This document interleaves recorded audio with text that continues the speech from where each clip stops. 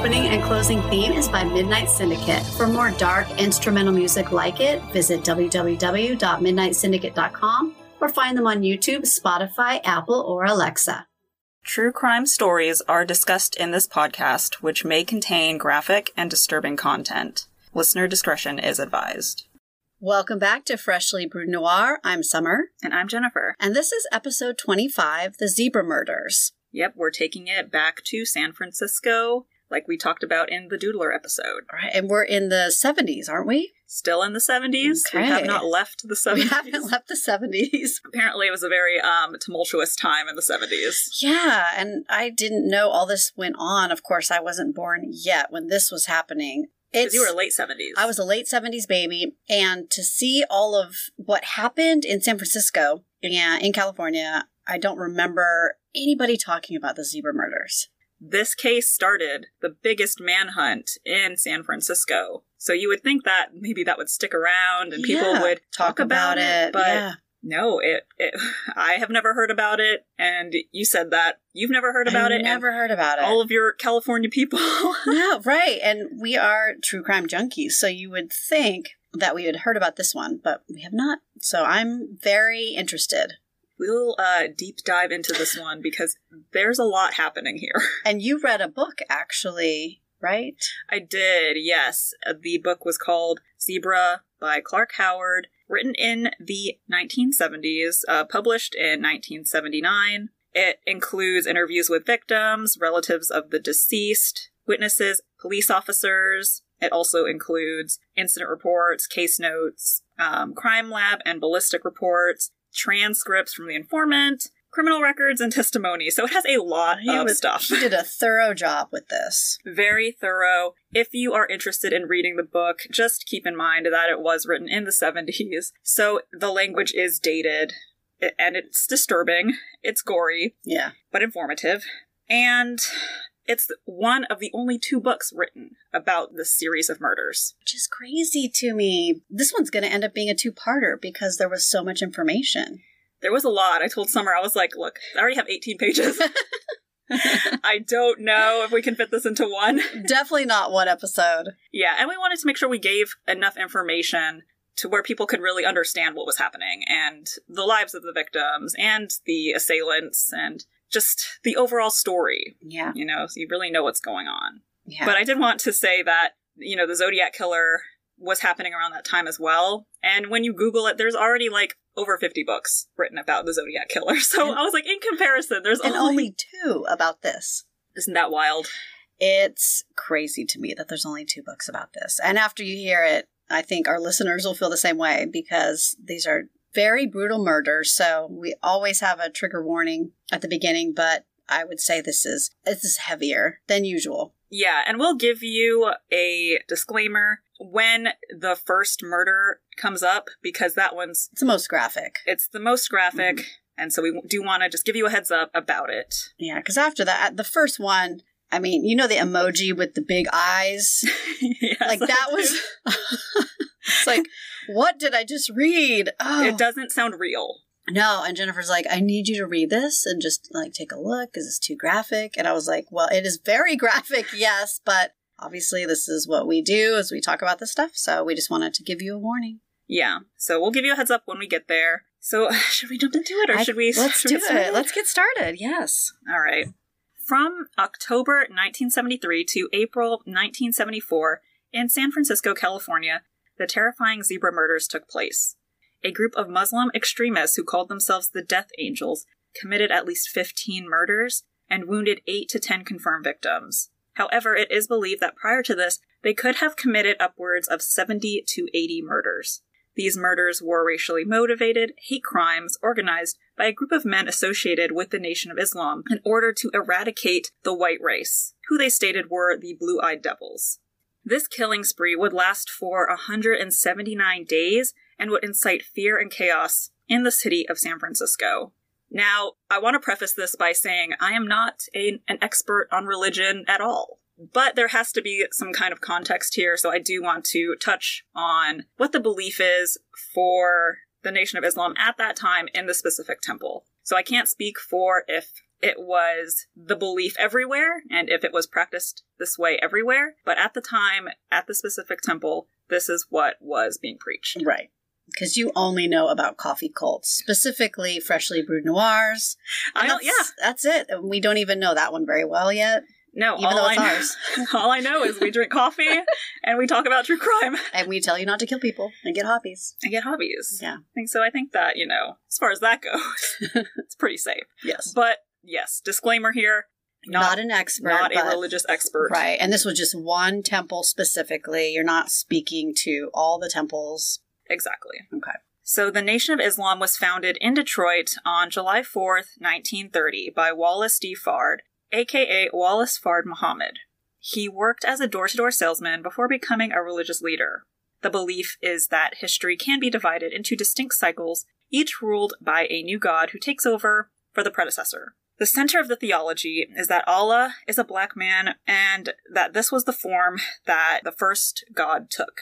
Each god had different powers and abilities. The belief, then, is that over 6,000 years ago, the black race lived in a paradise on Earth that was destroyed by the evil wizard Yaqub, who created the white devils through a process called grafting. He discovered that the original black man had both a black germ and a brown germ, and he went through a process of breeding to dilute the germs and create the white race. Doesn't sound backed in science. It doesn't sound backed by science? No, it doesn't to me. I don't sounds like think so, but a lot of religion is kind of that way, right? Yes, I would agree. In 1931, he met Elijah Poole, aka Elijah Muhammad, and he trained Elijah into the secret of wisdom of the reality of God. The NOI considers Fard to be the Messiah of Judaism, the Mahdi of Islam, who is the prophesied Redeemer of Islam, as Allah in the flesh, and the second coming of Jesus, the Christ, Jehovah, God, and the Son of Man. Fard mysteriously disappeared in 1934 and was seen last by Elijah Muhammad. Elijah Muhammad took over the leadership of Fard's group in Detroit and changed the name from the Allah Temple of Islam to Nation of Islam. For the next 41 years, he served as a mentor to influential men such as Malcolm X and Muhammad Ali.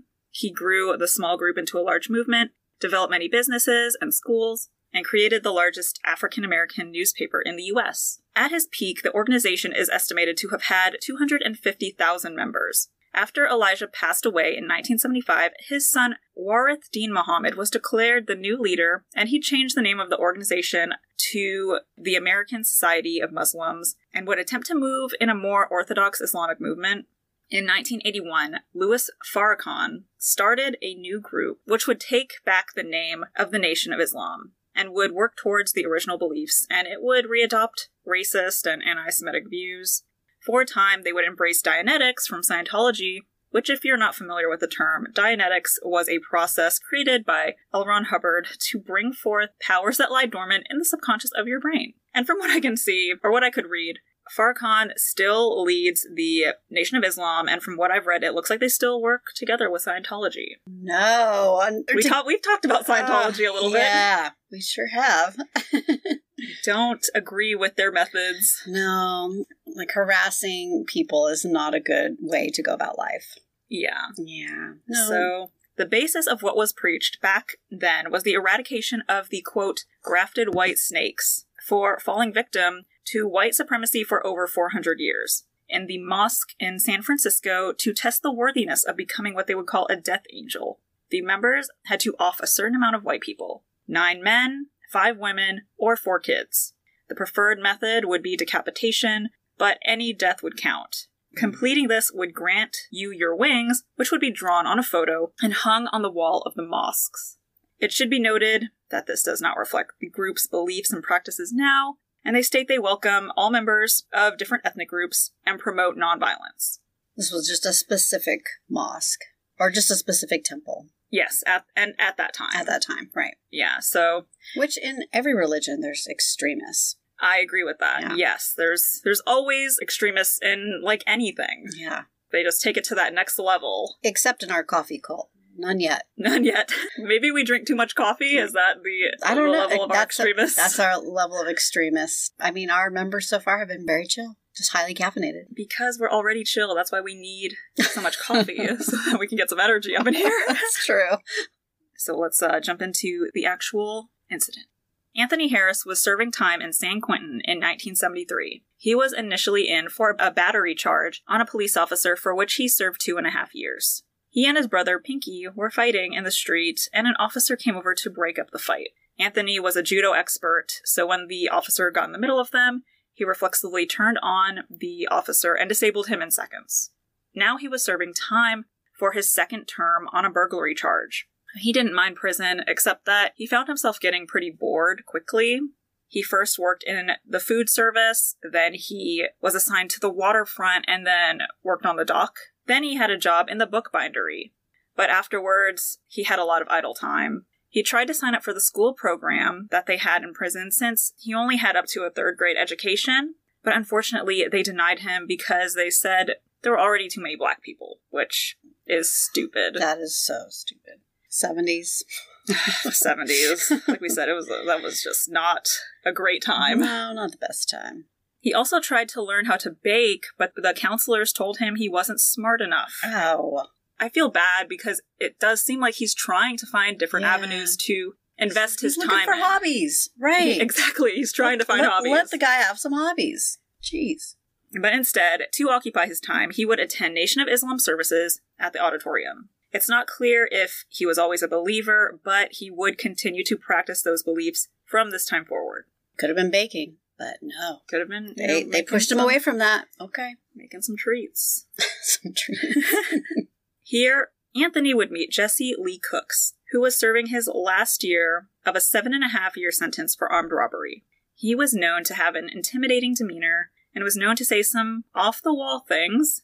Jesse approached him after the first meeting Anthony attended. He wanted him to teach him judo. He said he specifically wanted to know how to bust a heart with a punch to the chest. Which is a thing in judo? Yes. And then what, the heart stops? Well, it kills you, yeah. It bursts your heart. Oh, burst your heart. Oh I guess that force. Wow. He wanted to know how to kill, how to come up from behind somebody and snap their neck. It's because they didn't let him bake. Well, this was Jesse, and Jesse, I think, already knew how to bake. He already knew how to bake? I think he did, yes.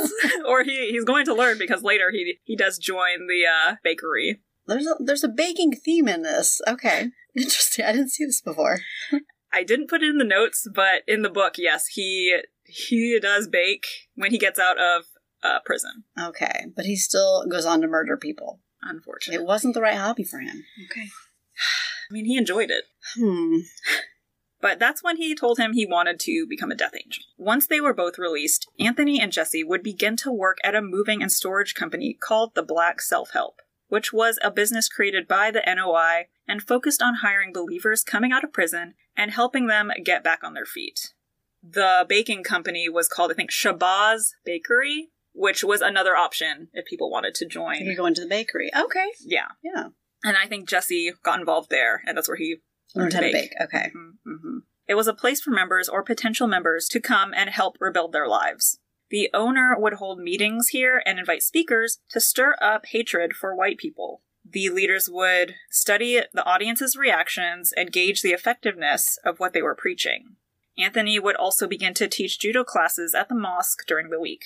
This is where they would meet Larry Green, the youngest of the group. He was known to be tall, slim, and enthusiastic, and they'd become quick friends. He was born in Berkeley, California in 1953. His father had a good job with the University of California system and had a healthy relationship with his family. He studied at 2 community colleges while working various jobs. When he discovered NOI, he quit his job and began attending services at San Francisco's Temple No. 26. This would be the specific temple that everyone attends. He was fascinated with prison life and would constantly ask Anthony and Jesse what it was like. And they would kind of get annoyed with that. They'd be like, stop asking us. It's terrible. They won't let us bake bread. Yeah, it's what else do you want to know? You don't want to go there. On October 20th, 1973, the group would make their first attempt at getting their wings. On 41 Francis Street, 11-year-old Michelle Carrasco was coming down the steps of her home. Inside the house, her brother Greg was having a birthday party. Michelle was going to greet her friend Marie Stewart, with whom she went to school with at Corpus Christi High. Marie was walking with her 15-year-old brother down the street. Michelle, Marie, and Frank were talking outside of their house by the stairs when they were approached by a man they didn't know. It was Jesse Lee Cook's. He asked Michelle where Mission Street was, and she pointed towards the corner, saying, "Up there, 1 block." He repeated the question, and she gave the same answer. That's when he drew the gun from his waistband and aimed it at them. Anthony and Larry were blocking any way of escape. Jesse took Michelle's arm, and the 3 kids followed him, since he still had the gun pointed at them. Frank and Michelle asked if they were drunk or joking around, because obviously that's... Like, this can't be real, right? Yeah, they're like, what's happening? And Jesse told them to shut up. As they were approaching the getaway van, Frank yelled out, "Cop," and that gave them their opportunity to break free and run away. Michelle ran down to a rectory of Corpus Christi Catholic Church, where she met Father Gerald for safety. Frank and Marie made it back to the Carrasco residence where the police were called. The 3 men panicked and they fled the scene. So they were able to escape. The kids got away. This Yes. is the first attempt. The first attempt trying to kill kids? Oh my God. Yeah, and if you think about it, the quota for kids is 4. So they were like, that's the quickest way Right. for us to get our wings. Mm. Because I believe it's 5 women to get your wings or 9 men. Okay. So less women? Yeah, it's less kids and less women to get your wings. That's terrible. Yeah, That's so it's terrible. like that makes them I mean, it's target. all terrible, but still, like, women and children? Come on. What? Yeah. Jesse was more than upset that the kids got away. He and Larry were still eager to get their wings, so they continued their search that night. I think we need to give the heads up here. This is the first murder, and it's very graphic. A lot of violence, sexual assault, dismemberment, a lot of stuff. Yeah, just to be prepared. If you need to skip ahead, skip ahead. But if you listened to us before, we've covered some gory stuff. Yeah. That evening, Richard and Keita Hagg were taking an evening stroll down Chestnut Street when a white van pulled up beside them. Richard was 30 and Keita was 28. The 3 men emerged, and one pointed a gun at them and the other forcing them into the van. Keita ran off, but they grabbed Richard. They assumed this was a robbery, so she went back thinking that they would let them go when they took what they wanted. They were thrown into the back of the van and their hands were tied with heavy twine. Police officers Bruce Marovich and Ben McAllister were driving down Chestnut towards Powell when they observed some activity by a white van. The officers stopped and asked what was going on, and Jesse said that they just had a flat and they were in the process of fixing it. The officers nodded and drove off, and they had no idea about the victims in the back of the van. So isn't That's so sad. we always hear about like these really close calls where if Yes. police knew or if they saw something, Yeah. like something could have been prevented. Right. But they had no idea. I had no idea what was really going on. Larry was driving while Jesse and Anthony were in the back with Richard and Keita.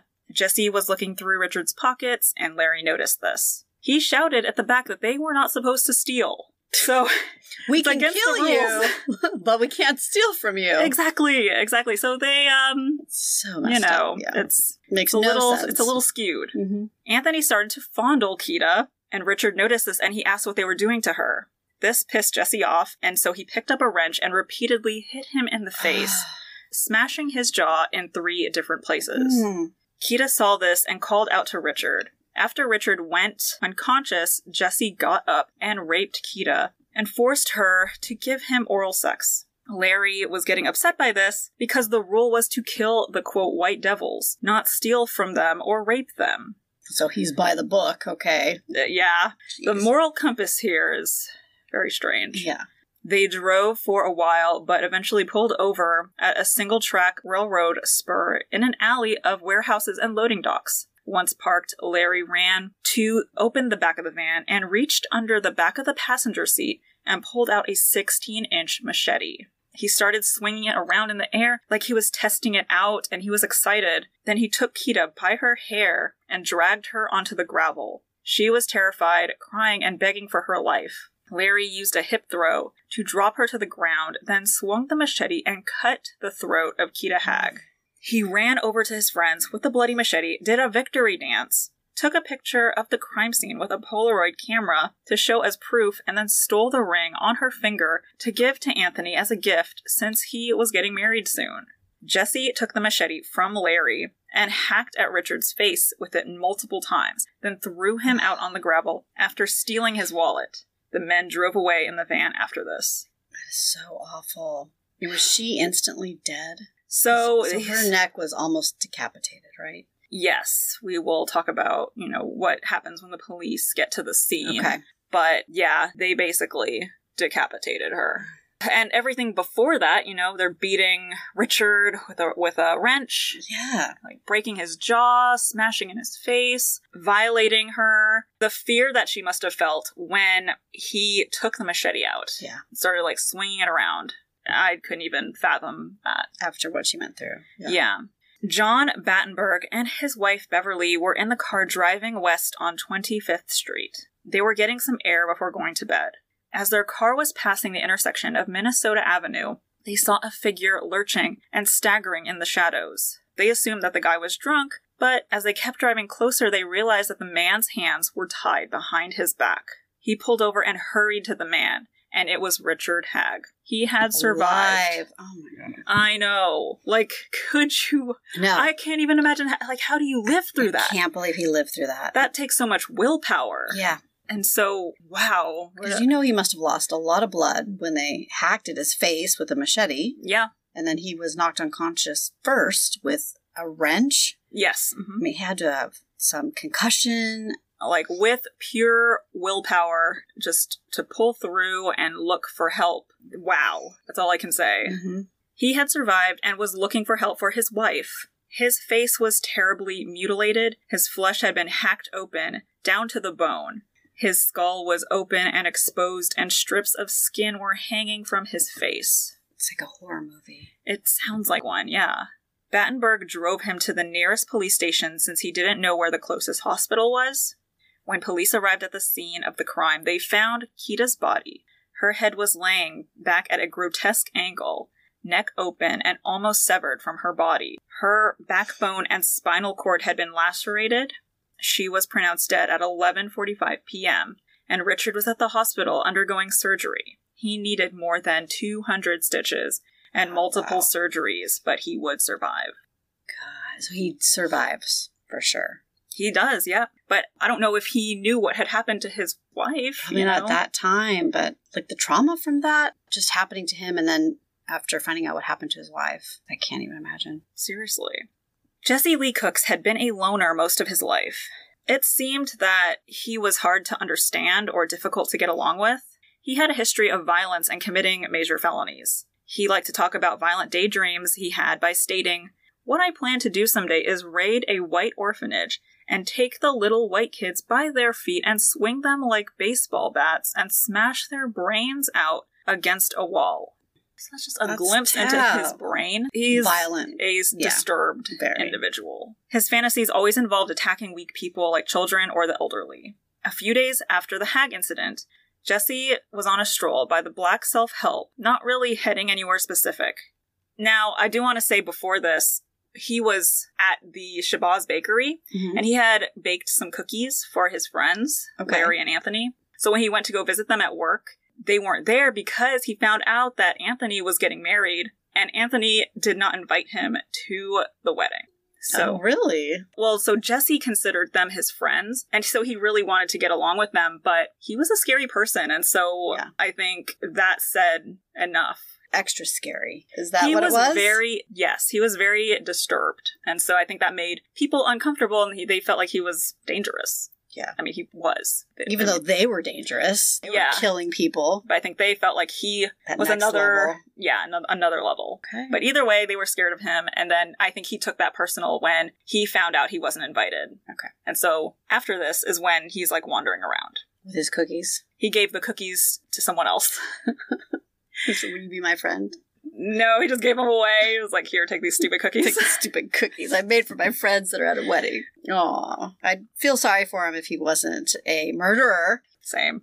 It was around 8:30 p.m. when a woman got off the bus at Van Ness and Market Street. She walked past him, and he followed after her. When she was at the door, he got behind her and held a gun to her neck and said that she better be quiet or he would kill her. She agreed and followed him down the stairs to a dimly lit parking lot. He proceeded to sexually assault her, but she complied with everything he'd say.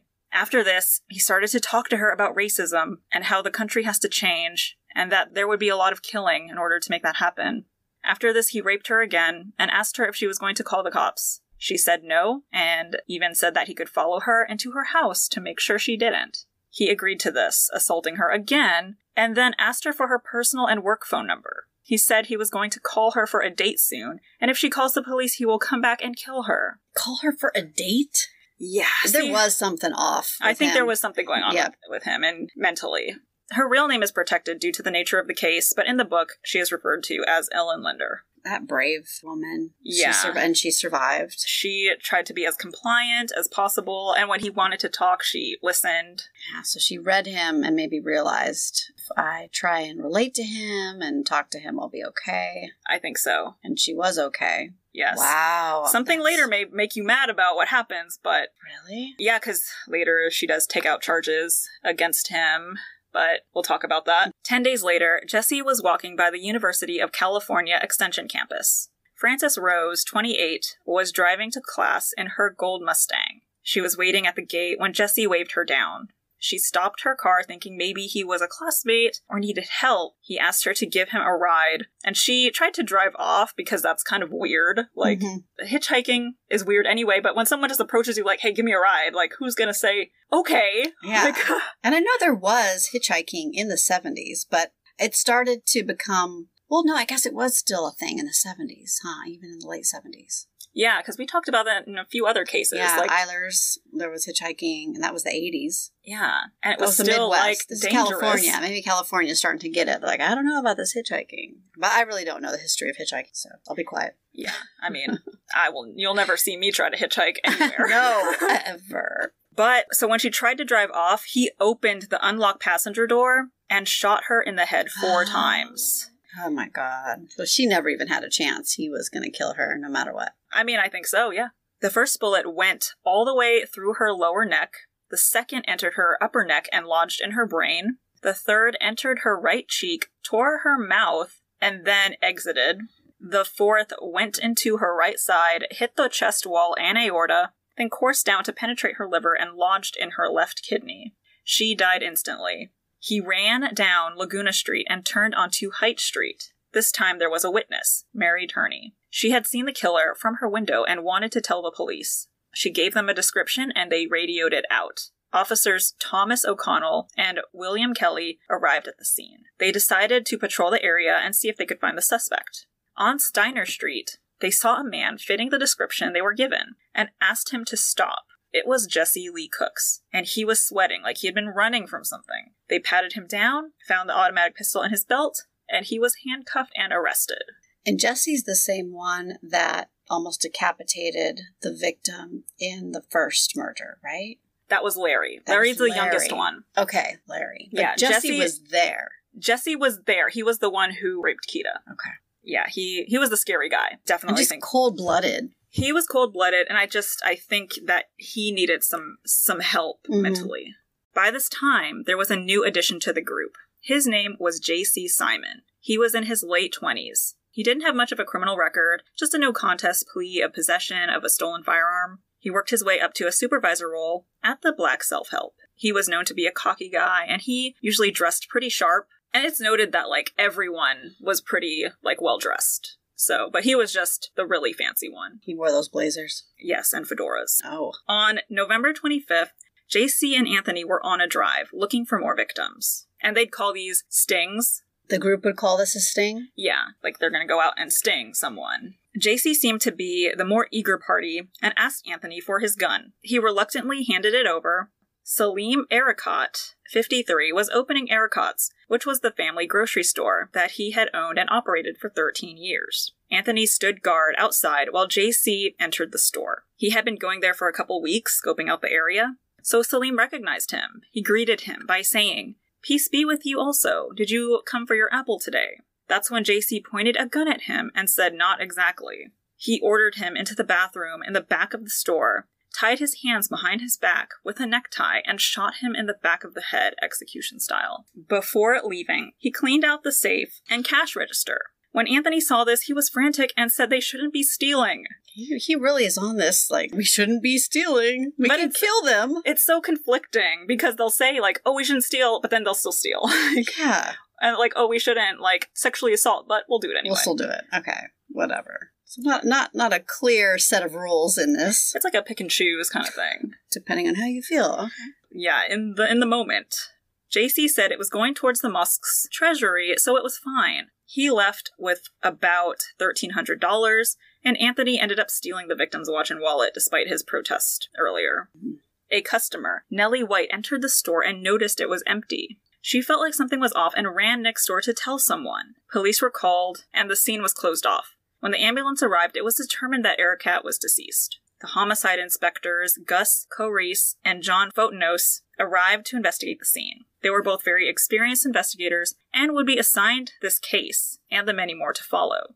They talked to witnesses who reported seeing a black man standing near the front door of the grocery store, acting as a lookout. They also believed that since the victim's hands were tied, robbery was not the real motive. So they felt like there was maybe some kind of hit, or there was some other kind of like motive for this, not just robbery. So right off the bat, they sensed it was something. Yeah, they were pretty experienced, so they figured something was up. Manuel Moore would be the next to enter this group. He was acquainted with JC when looking for Anthony one day to go on a sting. He was about 6'1", weighed 210, with barely any fat on him, and wore round gold wire rimmed glasses. They eventually found Anthony with a woman named Debbie, who would later be his girlfriend. Anthony was surprised to see Manuel, since they had served time together in San Quentin. Who's the one that got married? Was Anthony? It was Anthony, but then he got divorced. Okay, so that because he did propose to his girlfriend at the time. Did he propose with that ring? With that ring, no. Yes. But then they ended up getting divorced because he said that he couldn't stand the way she smelled. What? So now he's got a new girlfriend. Okay, but he used the ring that was given to him from the woman they murdered. Yeah. And who gave him the ring? Larry or Larry? Jesse? Okay, Larry. Because I was going to say, if Jesse gave him the ring and then he didn't invite him to the wedding.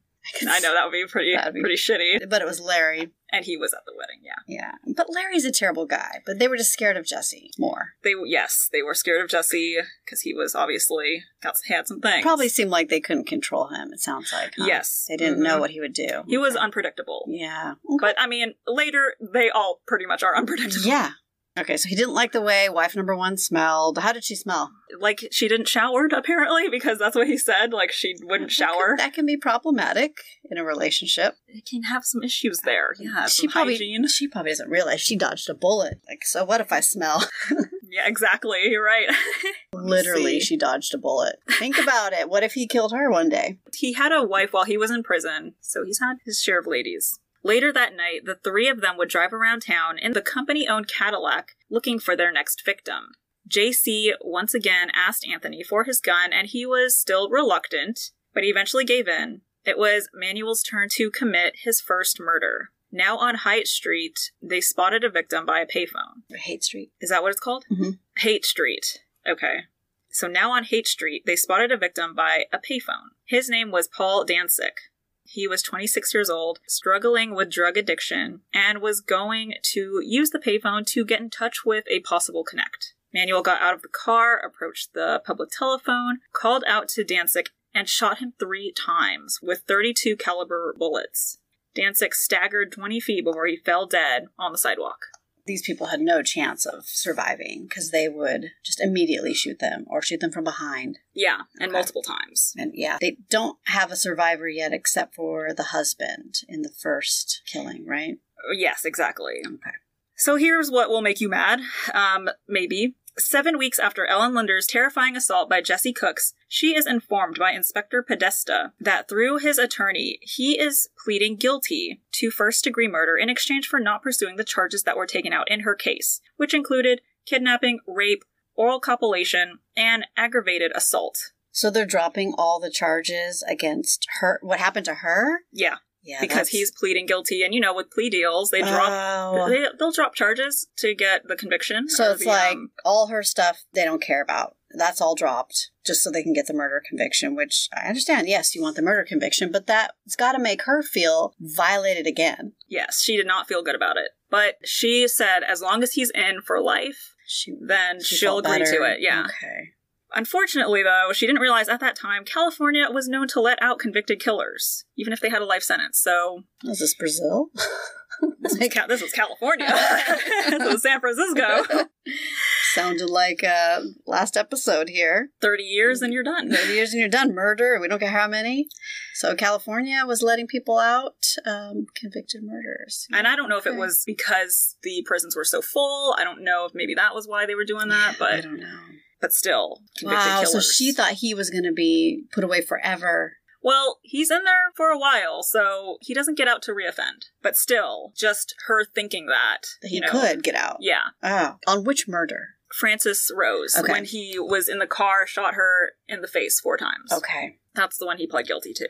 When the temple got word that Jesse pled guilty, he was immediately disowned. It was looked down upon to plead guilty in what they called the, quote, white man's law. So they were like, well, we're done with him. Okay. Arthur Agnos, 35, was employed as a consultant to the California State Legislature's Joint Commission on Aging. Okay, on aging, like offenders? Is this talking about strictly offenders? Or is it like aging, like wear your sunscreen? What kind of aging are we talking about? I don't know. Aging offenders? Is that a thing? Well, they age. They do, as we all do. So it's specifically for offenders? The California Commission on Aging advises the governor and legislature, along with state, federal, and local agencies on programs and services that affect older adults. Okay, so it's literally about the community as they age. Interesting. Members of the commission are consumers and providers of aging services, as well as researchers and academics from the field of aging. Literally aging. Okay, like AARP? Right? Probably. Yeah, like an earlier, I don't know when AARP was created, but like that. Like something like that. Well, that's interesting. Yeah, okay. So, and I know he did want to help older people, so okay. That's probably like why he was involved in that. He was a liberal and sincerely dedicated to working with senior citizens, as we said, minorities, and low-income families. He wanted to make a positive difference in the community. At 7 p.m. on December 13th, 1973, he was on his way to a meeting with the residents. The topic would be the necessity of having a new health clinic built to serve the area, and he was all for it. JC and Manuel still had Anthony's gun, and they were driving around the city again at 8 p.m. After the meeting, Arthur left the health committee meeting feeling good. He walked to his car, and he ran into 2 women that he knew and started chatting. Nobody noticed the Cadillac as it drove around the corner. JC got out and walked towards Art, his back facing him. He took out the gun and shot Art twice in the back. He thought he had heard 2 loud firecrackers, but when he heard shouts that he had been shot, he turned around and saw JC 15 feet away staring at him. JC ran, even though his plan was to kill the women too. So I think that, like, the fact that he didn't fall over and he was just, like, turned around staring at him, I think that shook him up a bit, huh? Yeah, okay. And so he couldn't handle that and he ran. He ran away. So that may have saved their lives, the fact that the shots didn't actually take him down at that moment. Exactly. Wow. And he survived? Yeah, so a few moments later, he felt the pain and his shirt was dampening from the blood. He was led across the street to a kind family's home who tried to help him while the police were being called. An ambulance arrived and he was sent in for emergency surgery. He would end up surviving, and 15 years later, he would serve a term as mayor of San Francisco. That's awesome. So 2 survivors now. That's great. And then he went on to probably do some great things in the community, hopefully, to help. Yeah, it seems like he really wanted to advocate for people who didn't have money, the elderly, minorities. That's great. Wow. But then there's the flaw in their belief system, because, see, you can't just go up to people and kill them. I do agree with this, but it seems like they picked their victims randomly. They didn't know anything about their victims. They just saw them and would decide on site. Man, that's so scary. I know. So they didn't know, like, this person was a good person. I mean, you know, they were advocating for low-income families or anything like that. They didn't care, right? It's just somebody to get their quota so they can get their wings, right? They were just focused on their quota and becoming a death angel. Do you ever notice how, like, in stories about, like, survivor stories, it's always, like, a kind person or, a kind family's house that they show up at? It's never, like, a jerk. Or do you think when you're in that state and you're just, like, about to die, are you guiding yourself to the right person? Maybe, or maybe you're just lucky enough to have people who are willing to help. Some people are like, mind my business. Yeah. I'm not getting involved in whatever is going on over there, which is like the, what do they call it? That phenomenon where you hear someone call for help, but you mind your own business. I forget what that's called. But it's a thing, and it's definitely a blessing when there are people who are willing to help and put themselves on the line. That same night, Marietta DiGirolamo, 31, was waiting for her boyfriend to come home. It was past 9 p.m., and she decided that she was tired of waiting and wanted to go for a walk, possibly get a drink. At the same time, JC was in the Cadillac, frustrated that he ran away. For some reason, the fact that Art didn't fall over when he got shot shocked him. It was Manuel's turn to look for a victim. That's when they spotted Marietta walking down the street. She strolled down Divisadero Street, and Manuel was approaching her from the opposite direction. She did not suspect the man who was approaching her, but once they crossed paths, he shoved her into the doorway of the barber shop. He pointed the gun at her. She angrily asked, "What do you think you're doing?" Then he shot her twice in the chest. Oh.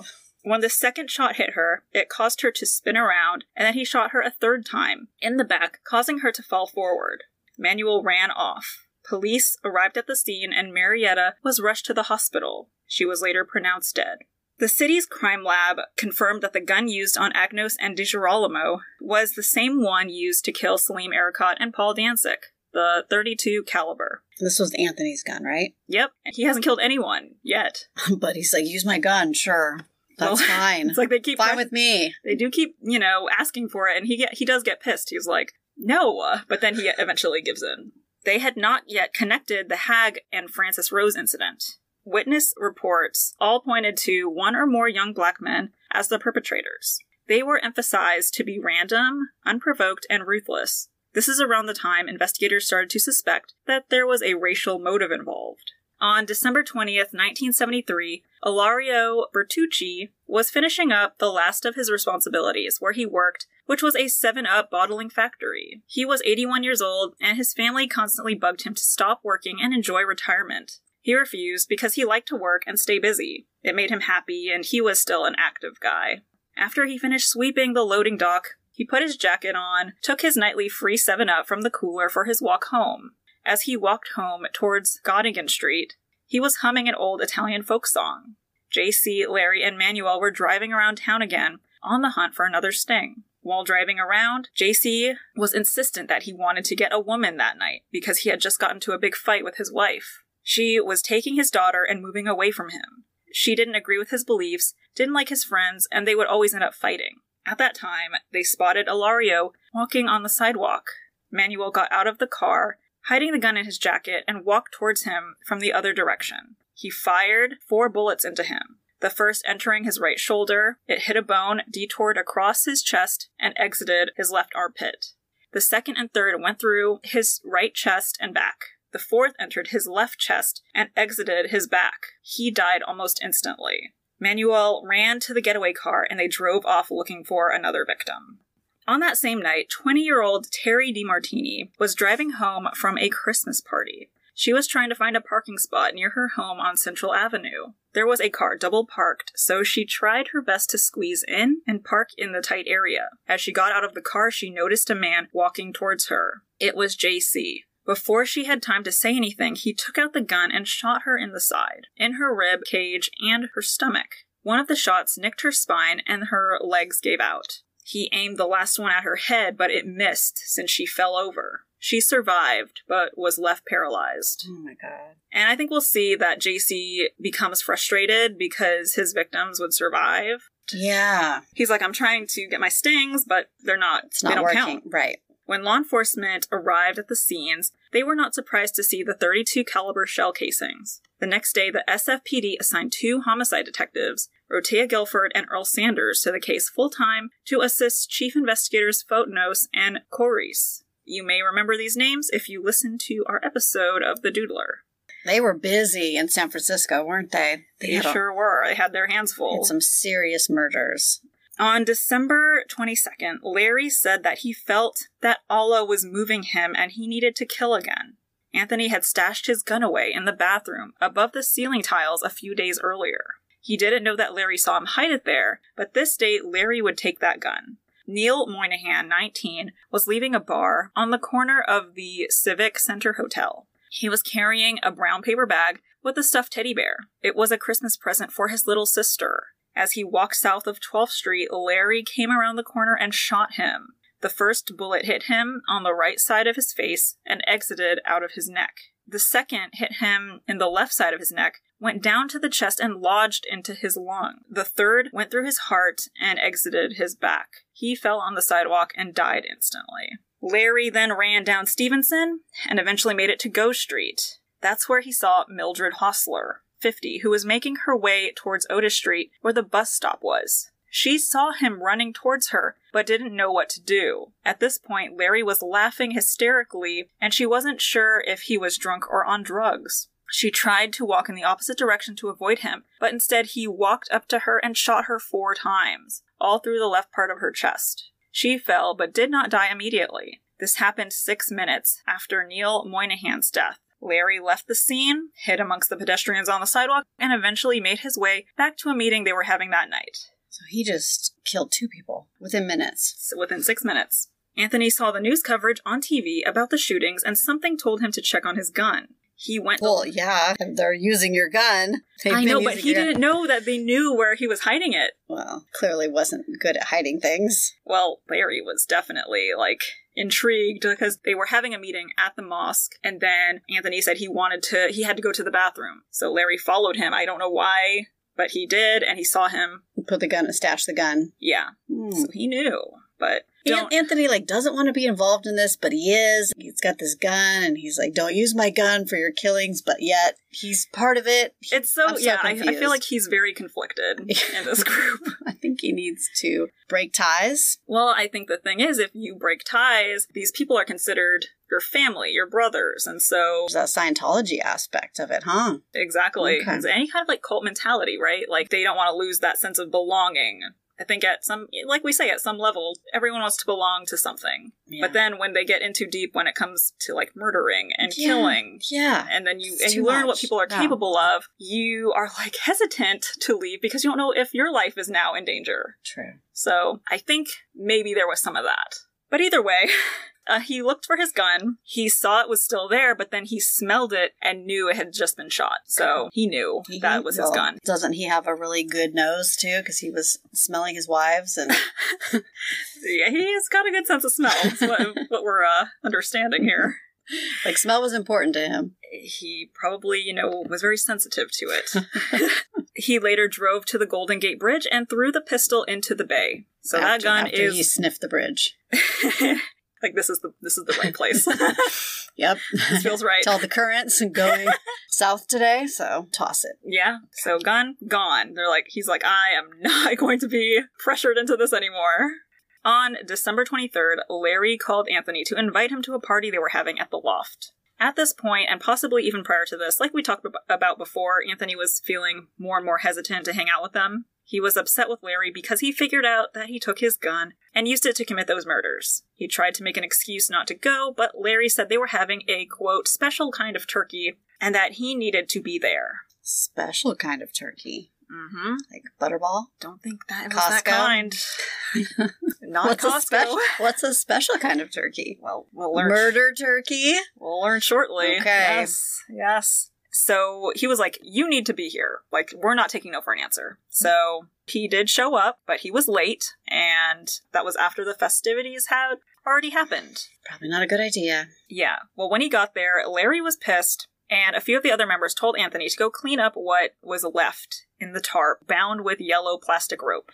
It was heavy and full of blood. Okay, that's not a good sign. Probably wasn't the turkey. So what was in the tarp was a body, and it was definitely cut up. When he carried it to the van, he dumped it into the ocean by Sutro Heights. He didn't know what happened to it, but the next day the body would be discovered on the beach in San Francisco's Sunset District. It was thought to be a young man in his 20s or 30s. The body was castrated, decapitated, and his hands and feet were hacked off. The legs were pushed up and held against the chest with wire, and to this day, investigators have not been able to identify the victim because there were no teeth or fingerprints. So he is known as John Doe number 169. He was just mutilated. Yeah. This is what they invited him to. This was the party. This was the turkey. Wow. Supposedly. And so I'm sure, good thing he did show up late, but that... I think he knew. I think he knew what was going to happen, and that's why he didn't want to be involved in anything. So he still hasn't killed anybody? No. Okay. This is Anthony, the one with the gun. Yes. Well, not anymore. Not anymore. The one that had the gun and smelled it and realized it had committed murders. Tossed it. Yeah. All right. So far, he has not committed any murders. So far, he's been an accessory to some things, but he hasn't killed anyone personally. Accessories get the same sentence, right? Depending on some things, maybe. We'll find out. We'll find out. That night, Guilford and Sanders were out patrolling the streets where Neil Moynihan and Mildred Hostler's murders had taken place. They spotted a Dodge Dart that had been mentioned by witnesses as one of the getaway cars in the previous crimes. The officers followed it and the car eventually stopped. It was Larry Green. Guilford asked him for identification, and he told him who he was, with little cooperation. He had an attitude, basically, the whole time. They asked if they could look in his trunk, and at first, Larry didn't know what to say, but he agreed. They didn't find anything but stacks of Nation of Islam magazines that they normally sell on the streets. There were no grounds to detain him, and he had no criminal record, so the officers let him go. Both officers would state that they did not have a good feeling about him. But legally, they had nothing to hold him, so they had to let him go. Yeah. But they sensed something. I think he was on their spidey senses. Yeah, he was definitely on their radar. Part 1 is ending here. That was a lot. Ugh. Yes, it was. Oh my gosh. Yes. And in part 2, we will cover more murders, how they're arrested, how they're caught, the trial. So we have a lot more. We have a lot Still more. a lot more to talk about. There's no way you could have put this into one episode. So it's definitely a two-parter. Your first two-parter. It's my first two-parter. Aww. I hope it's okay. It's going to be great. You're doing a wonderful job. I hope we're giving sufficient information so everyone knows what's going on here, because I think it's an important case. Yeah, and like I said, I'm shocked that I hadn't heard about it before you came across it doing the Doodler episode. Yeah, I would have never known about it if I didn't do the Doodler. Yeah. So I'm glad I came across it because we do want to cover lesser known cases. Yeah. Any thoughts about it so far? I've read most of this and I'm still like, oh my God, what? It's heavy. It's so heavy. It really kind of shows like how cold-blooded it was and just how quick everything happened. And like you're scared to go outside because you could just be a random victim. Because they had the Doodler at this time and they also had the zebra murders at this time. Yep. Mm-hmm. So there's a lot happening all in San Francisco. I don't know what was going on. Yeah. Energy was happening. This is some bad energy. All these murders. I But then know. you get into the 80s and that had a lot of murders too. I want to do an episode on that one day about the history of the surge in serial killers in the 70s and 80s. Oh, yeah.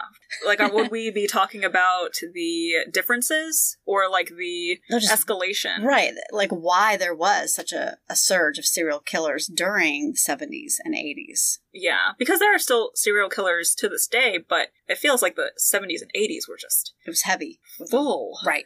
So I think that's something I'd like to look into. I think it'd be a fun episode. Let's do it. Okay. All Anything right. else in closing? I think just check out part 2 because you'll want to know how this ends because there's some plot twists. Yes, you're going to be a little unhappy. At least I think you'll be surprised. Surprised. I was a little confused about one thing that happened, but we'll talk about that in part 2. So until then, stay caffeinated, get hobbies, and don't murder people. That's right. Bye. Bye.